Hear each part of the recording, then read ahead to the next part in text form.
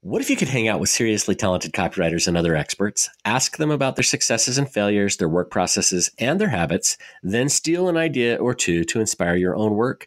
That's what Kira and I do every week at the Copywriter Club podcast. You're invited to join the club for episode 153 as we chat with copywriter Doug Paton about what it takes to write great content, the differences between content and copy, landing high-profile projects with big companies like National Geographic, and how he finds clients, and his favorite place to fly fish.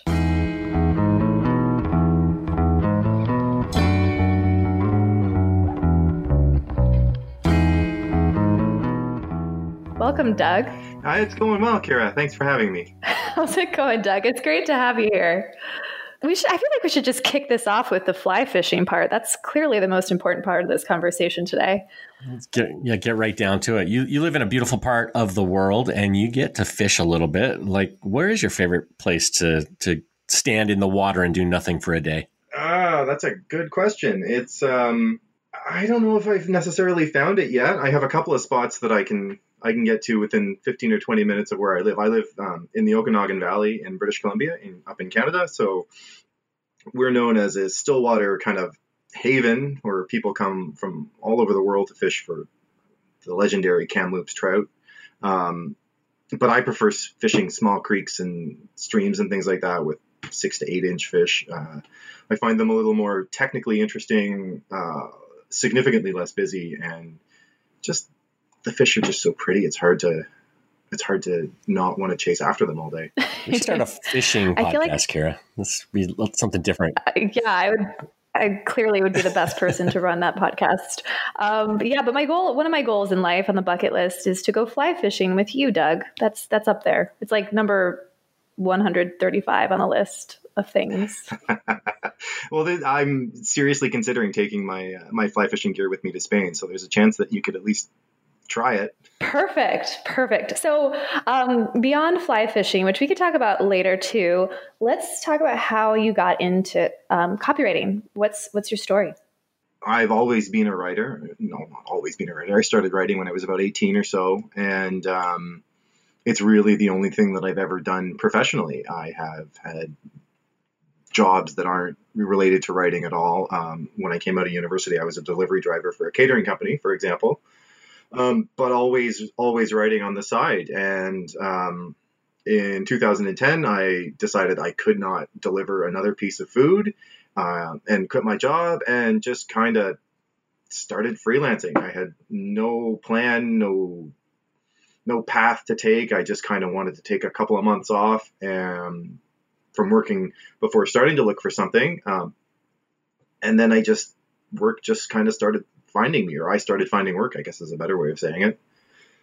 After about 6 years or so of that, I decided, and what my focus was on educational content for kids. And after a certain point in time, I hit a wall and I couldn't do it anymore. And it was starting to really stress me out, and it wasn't going the way that I'd hoped it was going to go.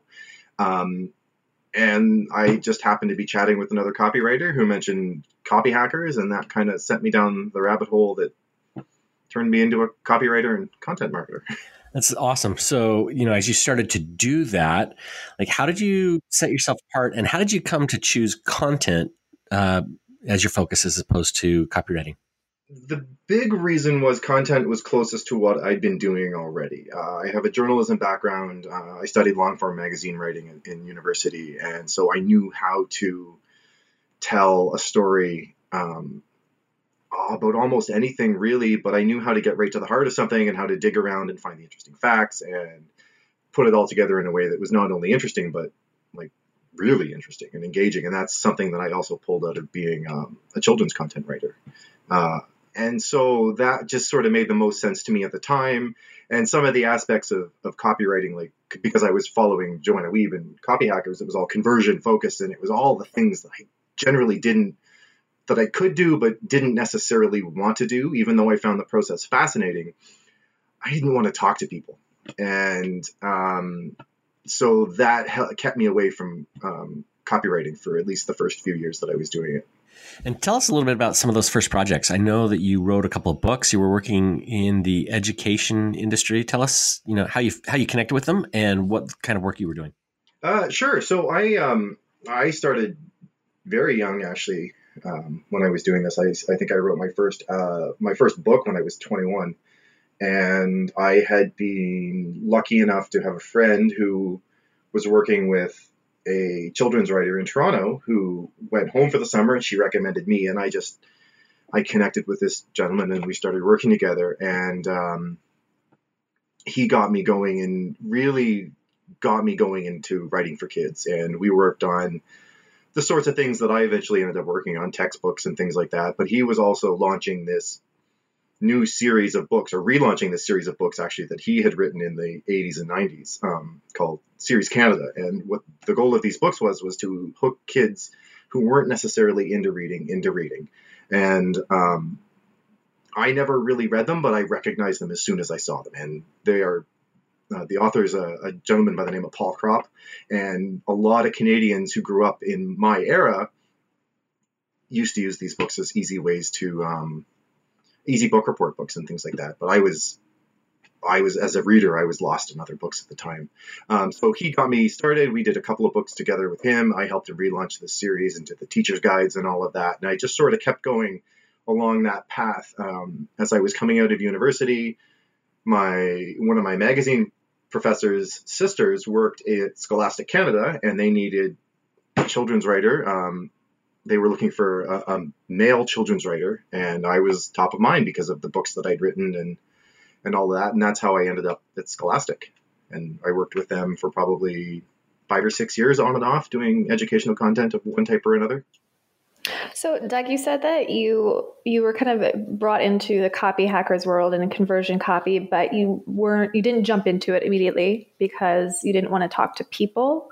Can you just why didn't you want to talk to people? Can you just tell us a little bit more about where, maybe some fears around that, or where you were mindset wise at the time?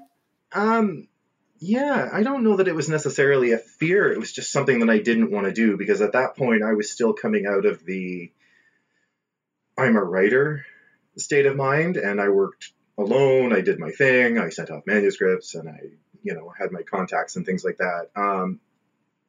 And every bit as much as I found the process of conversion copywriting incredibly fascinating, it didn't appeal to me at that point in time. It was something that was like, this feels like, I understand why we're doing this, but it's not the sort of thing that I want to be doing.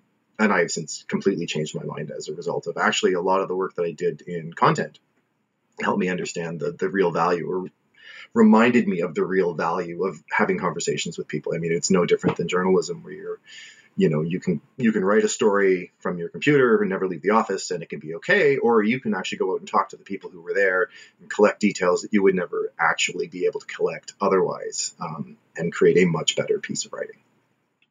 So, Doug, you mentioned that you studied some conversion copywriting. Before we go any farther, let's talk about the differences that you see between what's traditionally defined as copywriting and what's defined as content. Is there a difference?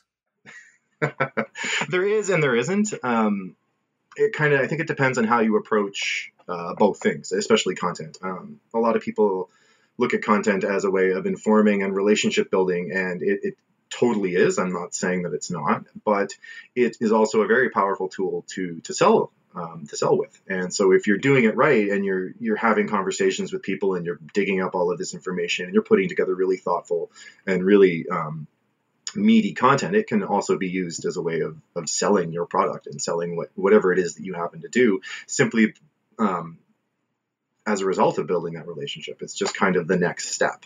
And copywriting is a little more direct, I think. At times it's much more, the goal is more to sell than it is to inform, although you should be doing both with your copy, but it tends to be a little more sales focused. So do you have a framework for content that helps you write it so that it does persuade and sell? Because I don't have a content background. So when I sit down to write content, I just revert back to any type of sales framework I have and just start writing it like a sales page. So I guess I'm asking, is it okay to write content like a sales page? I think it is. I don't necessarily know that I probably do, but I've never actually mapped out a framework that I use. I like to, as much as possible, to use stories to kind of pull people in and help people truly understand what's going on, or the end result that we're kind of going for with a piece of content. So if you want to introduce a new product, then you have to set up it's kind of like the infomercial thing, only significantly less wacky, where you introduce the problem. You say, here's what you're trying to do, here's why it's not really working. I guess it's a problem agitation solution sort of thing, wrapped up in a story, and then you launch into what's how you solve it with this product or this course or this offering. But I'm actually trying to figure this out right now, by deconstructing what I'm doing and figuring out how I'm making the decisions that I'm making, or why I'm making the decisions that I'm making. Because for the last 20 years, all I've really done is not writing without thinking about it, but writing without thinking about the process that I'm using, because it's such a natural thing for me at this point. I just sit down and I have an outline and I start writing based on that outline. But it's why I'm making the decisions that I'm making is something that I've been really curious about lately, and trying to dive a little deeper into that. Yeah. So, I want to go back to your time at Scholastic and writing in the education space, writing to kids, which I feel like is not easy, to hold their attention, to engage children, to teach children. So what are some lessons that you've taken away from that experience and that time writing to children, lessons that you pull in today when you're writing for some of your SaaS clients? Well, one of the things is that really, really helps is knowing how to explain things in a more simplified way. Because you can't talk to kids. You can talk to kids in the same way that you talk to adults, but you have to use a slightly different approach, because I can have a conversation with you and I can explain some big complicated thing, and you might understand it, but with a kid, there's a better chance that it's more likely that there's going to be some confusion there, because you're using lots of bigger words and you're using a lot of jargon and you're using examples that probably don't necessarily make sense to them. So if I'm trying to explain something like, what was one that I did, how space affects your body, you have to kind of, and that's outer space, not just like the space around us. You have to kind of break it down a little simpler, and you have, a lot of the things that happen up there are the direct result of physics, and trying to explain physics to, a grade 5 student, trying to explain physics to a grade 12 student is hard enough, but when you have to take it down to grade 5, you have to be a lot more engaging. So you use stories, comparisons that make sense, like floating underwater as opposed to floating in zero gravity and things like that. And you just try to not to condescend to them. Really, that's the big one. It's explaining without condescension, because as soon as you start simplifying it to the point where it's condescending, you start losing interest every bit as much as if you were just being too complicated with it. So Doug, as you're looking for clients and working with new clients, what does your pitch look like? Are you talking about how content helps them sell their products, or are you talking about how content helps them engage? Are you doing both, or is it something totally different that I'm not imagining? It's a combination of the two. A lot of the time, it really depends on what they're after.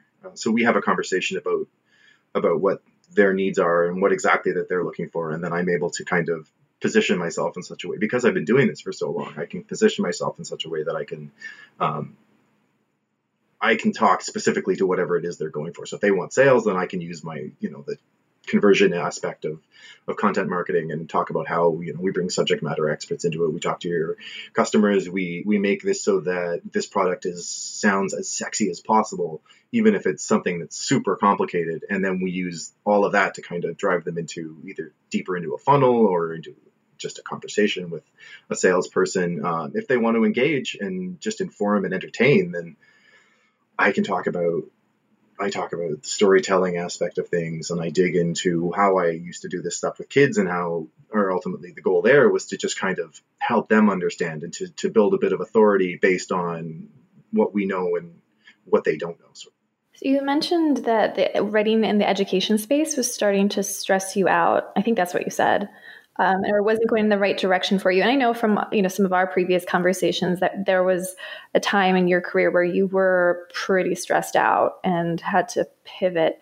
Can you just talk to us a little bit more about what that stage looked like what wasn't working for you and how you pulled yourself out of it? Yeah.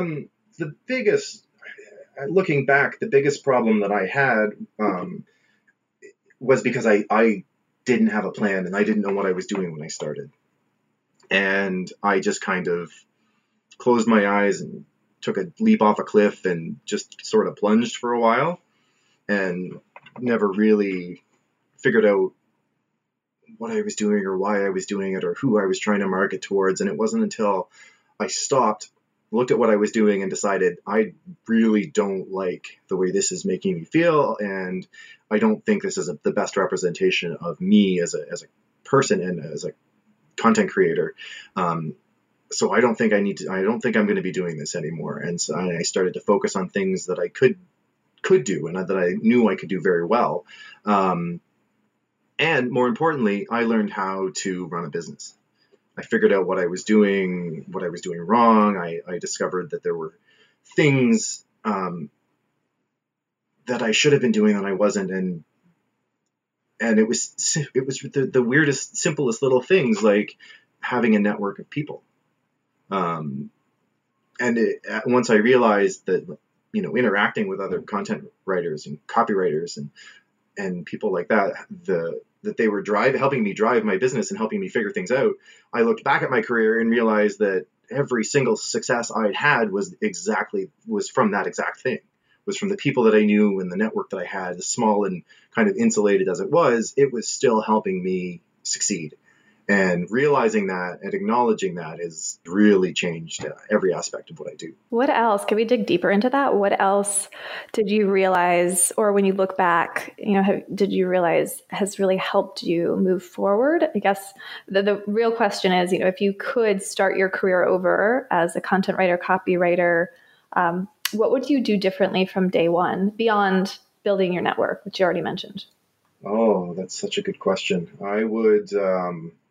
And I basically did this. I would learn how to run a business properly because I had no idea. I always every time business courses were something that I could have taken at school, I laughed and said, I'm never going to need to do that. I would put more effort into learning how to pitch myself, and I would put some effort into being confident around pitching myself because it's something that I'm still not great with. And I know that it definitely affects my ability to land work at times. I would get out into the community more too. I was at the time I started freelancing. I was living right in downtown Toronto, and so I'm surrounded by 3.5, 4 million people, and not a significant chunk of them, but enough of them were doing copywriting, content marketing, writing successfully for whatever industry, and I didn't talk to a single person who did this until I left Toronto and moved into Summerland, which is a town of 11,000 people, if you're being generous. And so if I'd realized that at the time, I would have definitely made more of an effort in that respect. And again, picking people's brains is, what are you doing right? What did you do wrong? I would have just had more conversations. I think ultimately with everybody that I could have, I would have had way more conversations with people. Yeah. So you've mentioned this a couple times now that, you wish that you had spent more time developing this community. What did you finally do to develop that community? How did you get this so that, it was no longer a problem? Well, I joined the Copywriter Club. It was a huge first step. And once I joined the Copywriter Club, I realized that everybody in these groups were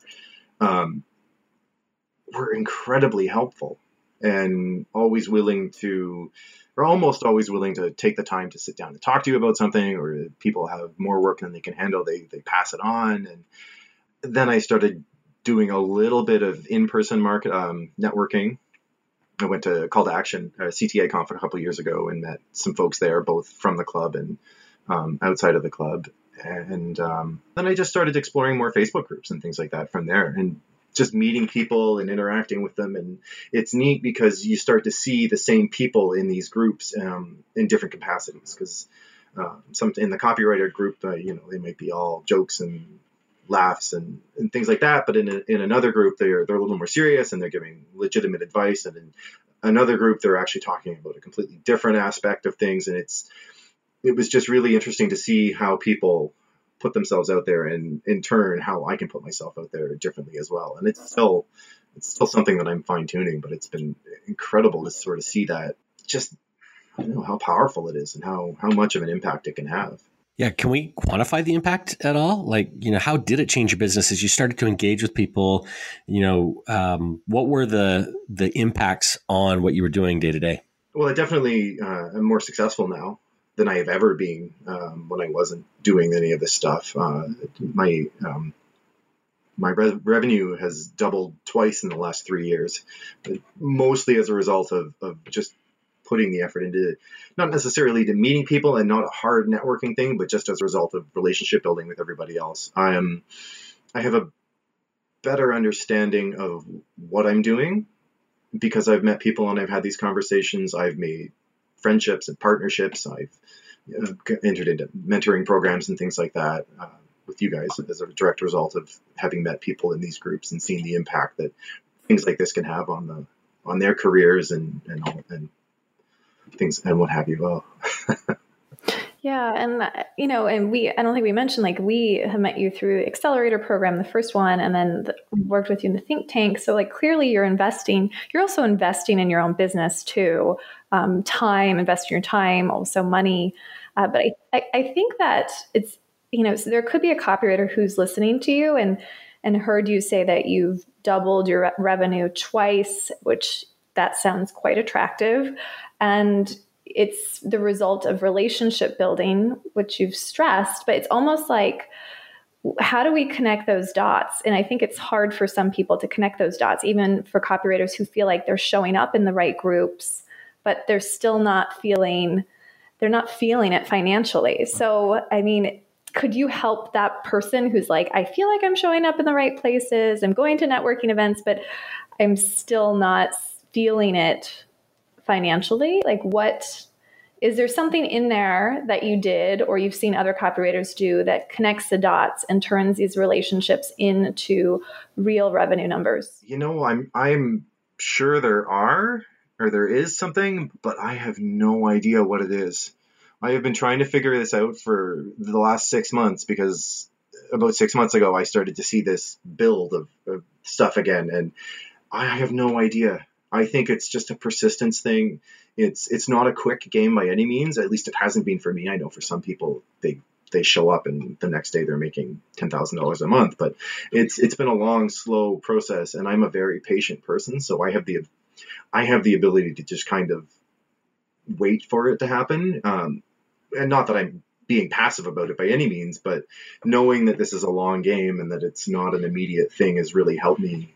I think has really helped me make something happen, but I truly don't know. I would love to be able to understand what it is that I've done that has made this happen. And I suspect it's, as Justin Blackman likes to say, that I just sort of, I show up and I quietly do really good work and carry on my day without, making a lot of noise as a result of it. But there could be more to it than that. Yeah, I feel like this is what I want to figure out in this conversation too, because it's, I agree that it's probably like that consistency of showing up, continuing to build relationships, being, sticking to this career and not giving up on it. But there's something else. So maybe it's related even to the pivot that you've made in your business, which I wanted to talk about as well, from content to conversion copy, which you originally said you weren't interested in it at first, but more recently you have moved into more of a conversion role. So I'd love to hear more about that pivot and how you made that pivot. And I'm also wondering if that's played into your, your revenue, doubling the revenue, if that plays a role in it too. I think that's a good point, Kara. It probably does. Having different offerings and being a little more in depth with the things that I'm doing and have definitely played into it. But I started switching into conversion copywriting after working on projects where I had been talking to a lot of subject matter experts and talking to a lot of salespeople and listening to them say all of these really good things, and this really, I would just start getting excited listening to them talk because they were saying all of the things that I need to be writing down.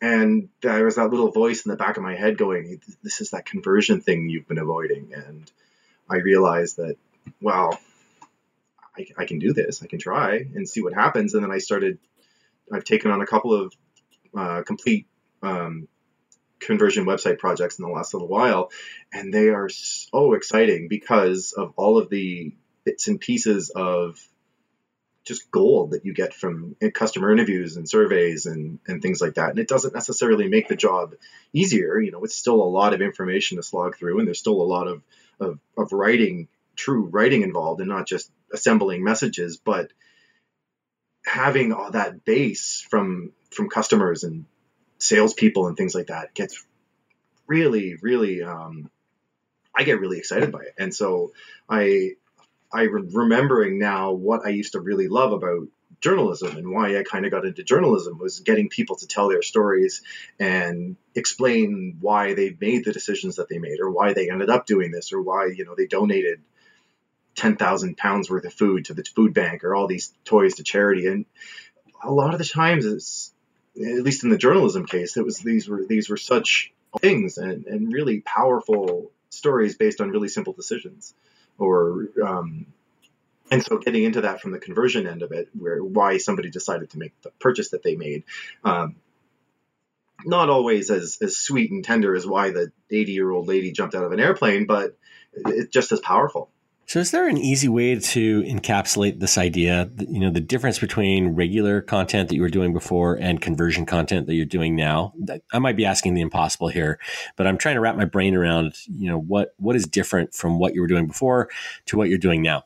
It's not heavier content. It's meatier content. It tends to go a little bit deeper than superficial blog posts where you're not necessarily talking to anybody, where you spend an afternoon, you do a bit of research, you write something, and 9 times out of 10, it's pretty good. When you start getting into the interviews and talking to the subject matter experts and customers and salespeople and things like that, you start getting a deeper understanding of why things are the way that they are. And so at least for me, I find it easier once I have that information to explain why somebody else might want to do something like this, or why this is the thing that you need. It's kind of cool because every demographic, every culture, every company has their own set of words and has a lingo that they use. And when you do these interviews, you really get a sense of that. And it makes the copy and the content a little more natural. Even if you're using ridiculous jargon, you can still use it in such a way that people actually understand it. So if you are, you're sitting across from a copywriter who wants to make a similar transition from writing content to focusing more on conversion copy, what would you say are like the next steps? Step 1, do this. Step 2, are there a couple steps, or is it just a matter of really saying, I'm going to do it, and now I'm writing conversion copy and just kind of planting that flag? I think there's a little more to it than that. I think you really need to understand what conversion copy is all about, because it's not just interviewing people and using their words. There's a lot more. There's more of a process involved, and I think it really helps to study it if you're going to jump into it. One of the things that I did as I was in copy and all of that was I never really stopped reading about conversion copywriting, because it was such a fascinating thing, and it involved psychology and all of that. And I just got increasingly curious and digging into it. And it just slowly started to influence the work that I was doing. And then that's right around the same time that I made the shift. So if you wanted to transition out of content into conversion copywriting, you don't necessarily have to take a course, but I would be studying it as much as possible. And if you can, slowly working some of the stuff that you're studying into your content marketing efforts, because you might actually notice that you'll probably notice that there's a huge difference between what you were doing before you started using the conversion tactics and after. Cool.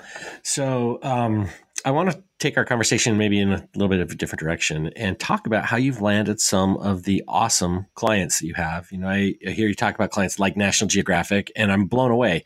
I think it's amazing that you get these projects. So how do you connect with the right people to land this stuff? Or how are you connecting with these companies to get ongoing work with someone like a National Geographic? There's a part of me that wants to say it's pure luck, but I know that it's not totally luck, because you can meet somebody who works for National Geographic, but actually getting your foot in the door with that person is a totally different situation, or a totally different story. It's part of it is, as I said, it's being in the right place at the right time when somebody is talking about that, or when someone says, I work for National Geographic. Every once in a while, we use freelancers. Contact me if you're interested. And that's exactly actually how I ended up working with National Geographic. I reached out to the guy, and I had the sort of samples that they needed to see, which is the other end of it, is having the work to back up the claims that you're saying. And that's where, the power of niching comes in for sure, or niching. So Doug, it's easy to hear you in this conversation that, again, like, you've doubled your income and you're working with National Geographic and Scholastic, and you're lucky, like, things are just working out for you. I mean, clearly you've put in the time too, and you mentioned that. But I'd like to hear about some of your current struggles. Based on where you are in your business today, where things are going well in many ways, but at your stage, what are some of those struggles in your business? Confidence is a big one, for sure. And in fact, that probably is somewhat obvious based on some of the things that I've said, like it's just luck. Because I'm at the stage where these things are happening, and I'm sitting there and I'm like, oh my gosh, how am I all of a sudden in this position? I probably shouldn't be here, because I'm just some guy living in a small mountain town in Canada. And so I have to constantly remind myself that, I have been writing professionally now for over 20 years. I'm not just some guy with a keyboard. I know what I'm doing, and I know how to do this fairly well. And it can be a real problem if I lose sight of that, because I get stuck inside my head and I inevitably don't do my best work. So we ask this of a lot of moms, but we don't ask it of a lot of dads, and maybe we should.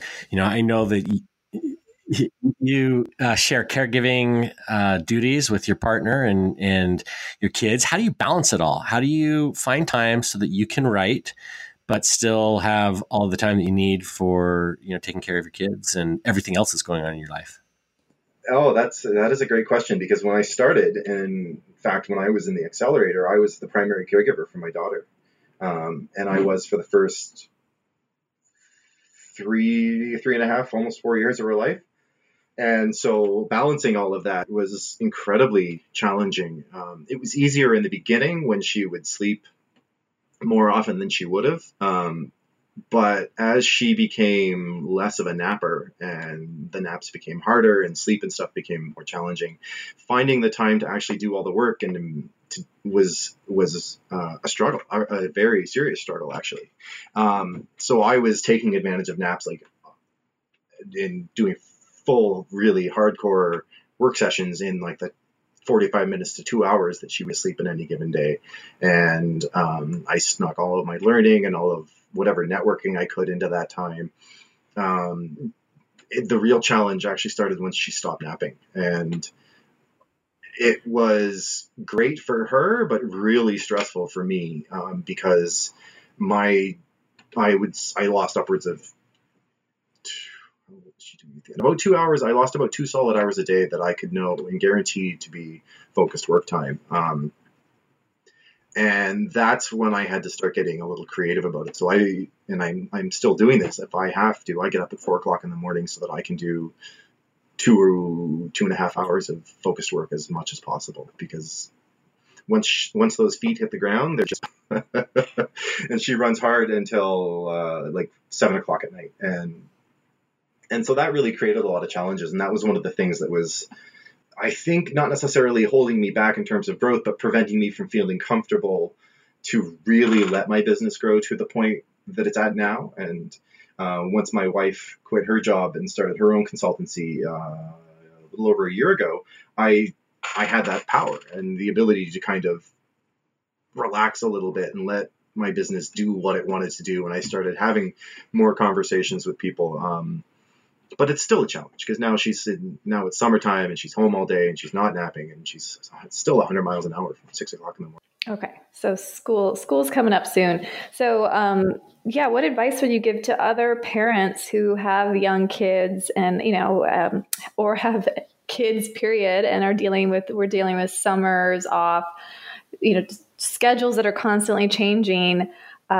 You have been in it. So is it just a matter of following your path, waking up at 4 a.m., which I have done too. I still do that at times and you kind of have to, or any advice to them, especially to deal with that stress and maybe even just some inspiration or motivation from someone like you who's done it and worked through it and continued to grow throughout it? Yeah, babysitters are an absolute godsend.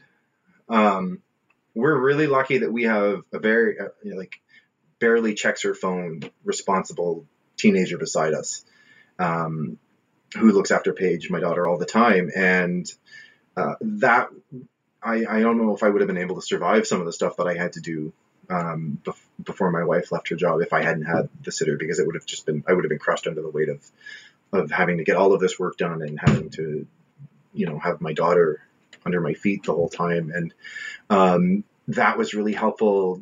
Being able to call upon parents as well is really nice. My folks originally lived back in Ontario, but just shortly after she was born, they moved out here. And having them around even only part of the year is really nice, because when we need that support, before she went into school, we had them to be able to rely on. So having a network of support, just like when building your business, having that group of people around you who can help you out is incredible. If you can do the early morning thing, it's great. It makes getting through the day a little bit harder, but being able to work before the chaos of the day starts is really nice. I find some people are late night folks, but I can't do late nights anymore. And it's a perseverance thing more than anything else. Is just experimenting with what does and what doesn't work for you. You might find that, I don't know. There's so many possibilities because every kid is different, but for me, it was having a support network again, of babysitters and parents and things like that really made it easier, I guess, not easy. Yeah, it definitely helps. So, Doug, what's next for you in your business? Where do you go from where you're at? Hopefully up. My daughter, as I think I said, my daughter starts school. Actually, she starts school in like 5 days, not even. And that's going to be the first time since she was born that I will have 5 guaranteed days of work a week. And I'm really excited about it. It's incredible. The thought of being able to have a set schedule for the first time since 2014. And I honestly don't know what I'm going to do with it all, but I'm going to find ways of balancing learning and networking and working and marketing myself and figuring out what actually is going to come next. I'm really excited about the next few months. I know Kira loves to ask this question, but I'm going to preempt her a little bit. What do you see as the future of content and copywriting? That's a good question. I don't know. I would like to see an increased emphasis on quality. I have definitely noticed that in the last few years that the people who really succeed are the ones who focus on creating truly quality content. People like Chanel Mullen and Jessica Merrick. The sort of things and the processes that they have in place, I think, are going to become more in demand as people realize that, yeah, you can pay somebody to throw up a quick blog post, but if you actually get somebody who's going to do, not necessarily original research, but if you can do original research and interviews and get to the heart of the topics, I think that's going to be something that comes along in a big way as we push into it. And I'm seeing more and more people going down that road. And it's really exciting because it means that we all get a chance to kind of level up collectively and take advantage of all of these paths and trails that people have been working on for the last little while. Yeah, I love it. I think something very similar. So, Doug, we appreciate you taking the time to drop by. If somebody wants to connect with you, if they want to find out more about conversion content, some change that you're making in your business, or even how to balance writing as a full-time dad, where should they look for you? Where can they find you? I'm all over the place online. I'm on Facebook. I'm usually in the Copywriter Club. I am not as active as I once was, but I'm always poking my head in there to see what's going on. I'm in the underground if anyone wants to find me there. On Twitter, I am at Douglas Paton, Paton for the last name. I'm not super active, but I am, again, I'm there and I do a little bit here and there. Fairly active on LinkedIn, actually. That's probably the spot where I do most of my online interacting these days. And if you really like seeing pictures of fish, you can find me on Instagram as well. Yeah, or just hanging out in the rivers of Western Canada, right? Yeah, exactly. Well, thanks so much, Doug, for your time. We appreciate it. It was awesome having you here, and thanks. Thank you, guys.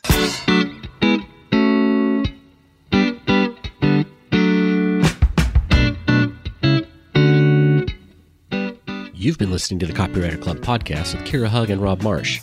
Music for the show is a clip from Gravity by Whitest Boy Alive, available in iTunes. If you like what you've heard, you can help us spread the word by subscribing in iTunes and by leaving a review. For show notes, a full transcript, and links to our free Facebook community, visit thecopywriterclub.com. We'll see you next episode.